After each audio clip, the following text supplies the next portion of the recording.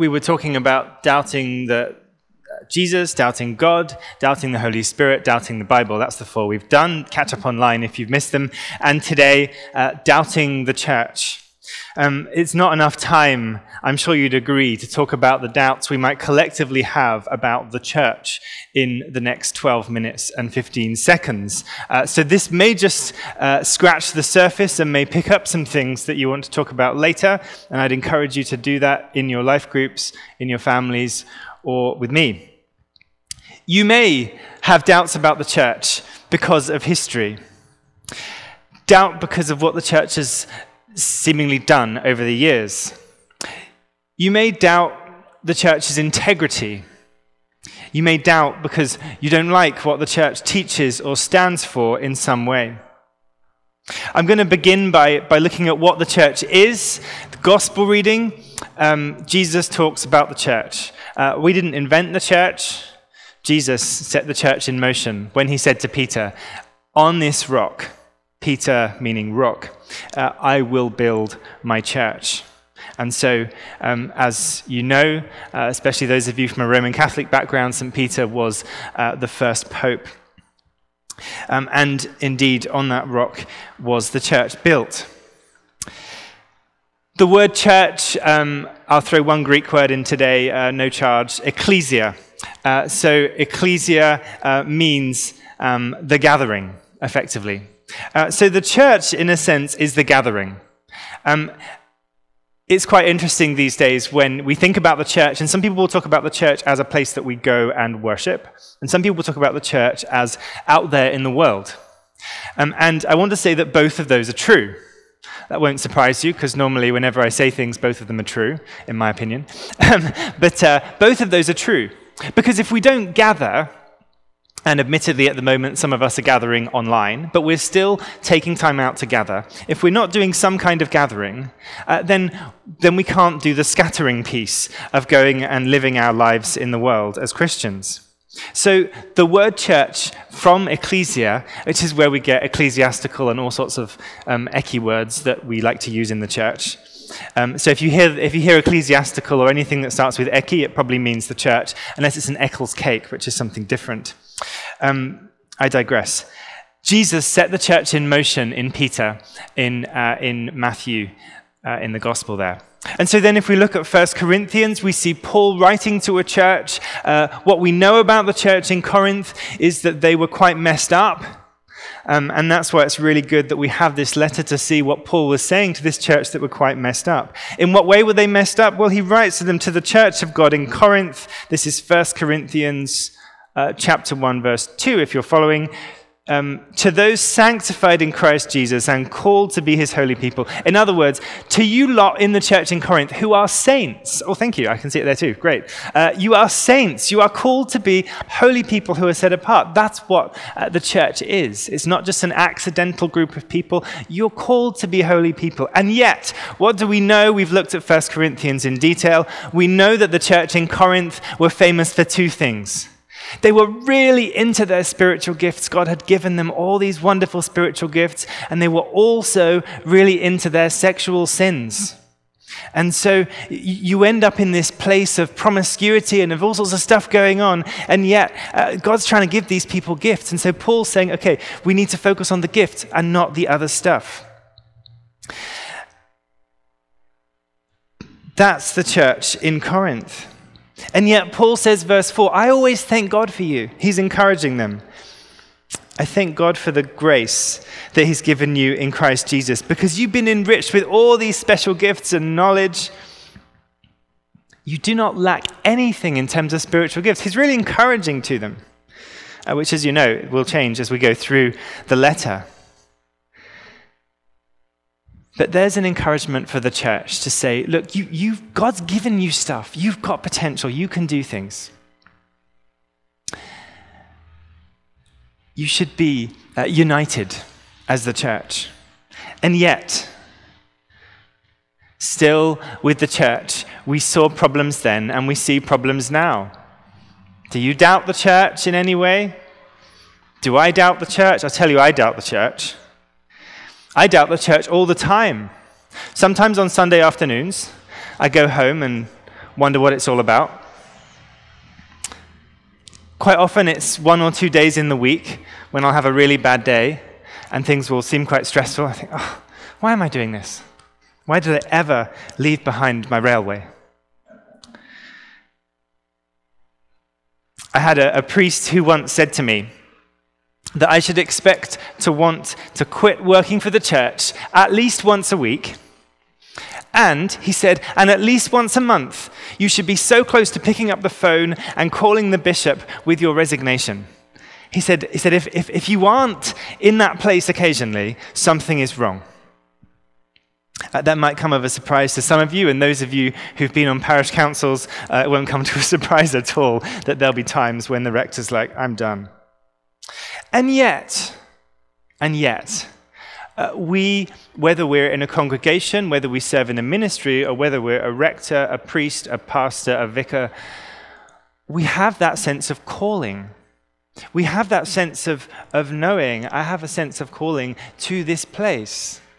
5 years ago, I flew over here for an interview, and I remember the question around, where will the church be in 5 years' time?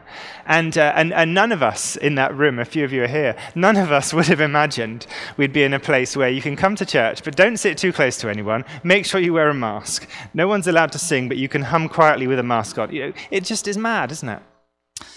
And yet, there's a sense that we're called to be the church in this place for such a time as this.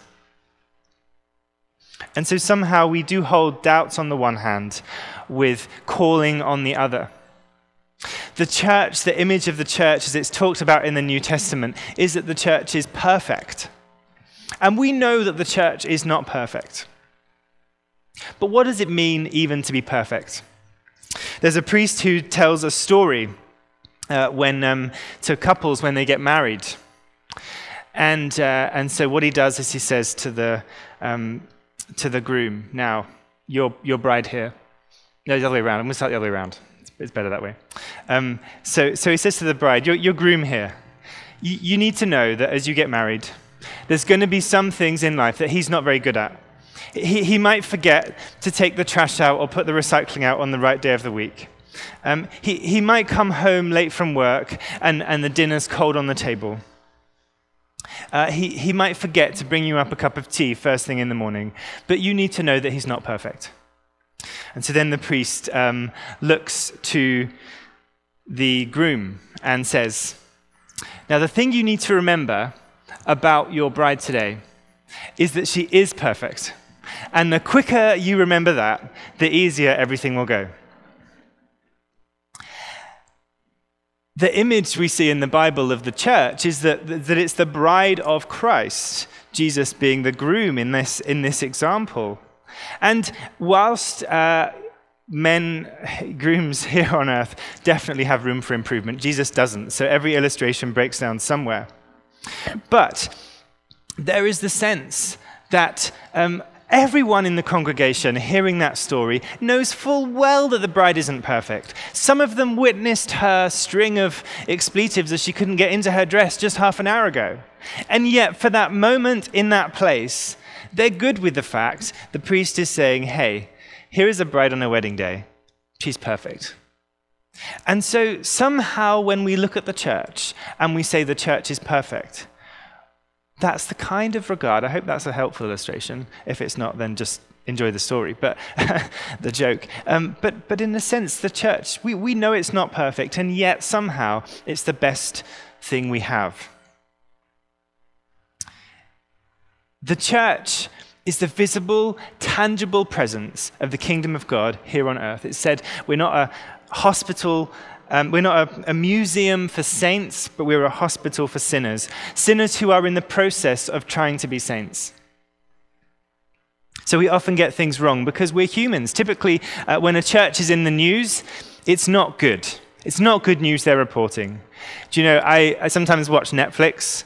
I don't know if any of you watch Netflix, but it doesn't have to be Netflix. It could be all sorts of TV shows, and occasionally there's a member of the clergy, or a priest, or a pastor, and every time I see a member of the clergy or a priest or a pastor appear on the television, I say to my wife, here we go. Because it's never a good story. Normally, they were the murderer, they were the adulterer, they did something wrong, and they'll come across as really nice, and then something will happen. The church is not portrayed well in the media, and the church is not portrayed well in the news. And realistically, your friends, your family who don't go to church and have problems with the church, they are getting that from what they see in the media. And the media is not painting a good picture of the church or the clergy. And absolutely, there are shameful and terrible things that have happened in the past in the name of religion, in the name of God, in the name of Jesus, in the name of the church. There are things that as Anglicans we are in the process of apologizing for. Reconciliation with First Nations is a big thing. It's one of the 5 hallmarks in the diocese that's become really important. But yet, on the other hand, the church is the bride of Christ. The church, in a sense, is perfect, whilst it's also not. Anglican theologian, he died recently, J.I. Packer, says that in regards to the church, we need to organize ourselves somehow. I quite like that. We need to organize ourselves somehow. And we do it in different ways. We do it in denominations. But in essence, the church boils down to a congregation like this one, in a local community like this one, trying to do the work of living out and sharing the good news of Jesus Christ like we do. And sometimes we're going to do it well, and sometimes we're not. And sometimes it gets quite hard. It feels like we're in a hard season right now. The picture I would give you, and I'm going to whiz through this illustration, is if you ever get the ferry to Victoria. If you get the ferry to Victoria, you start out and you've got this beautiful stretch of open water.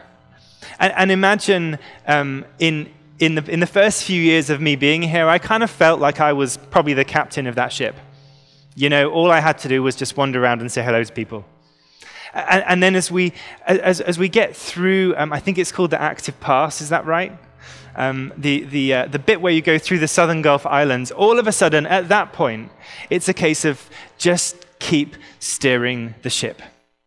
And my sense for the church right now is we just have to keep steering the ship. We have to keep our hands on the wheel.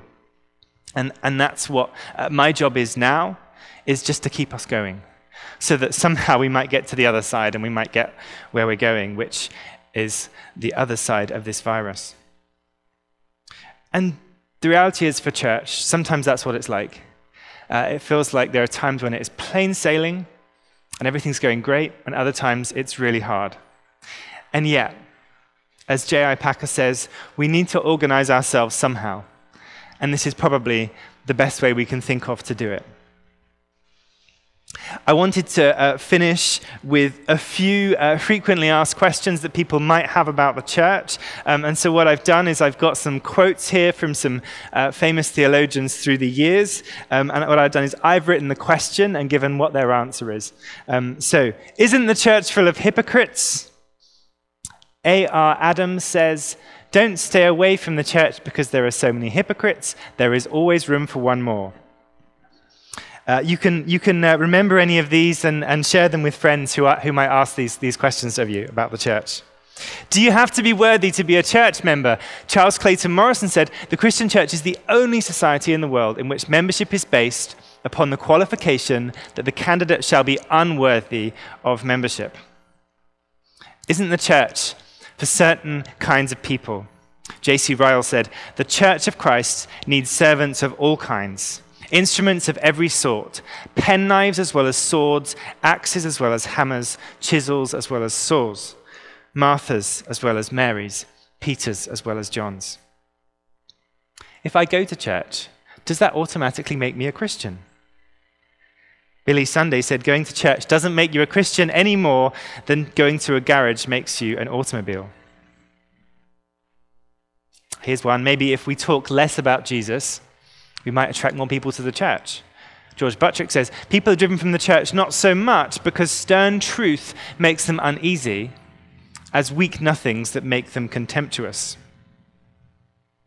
G.K. Chesterton, Catholic theologian from the 19th, 20th century, I never quite remember, it's one of the two. Anyway, maybe if we're more like the world, more people would come.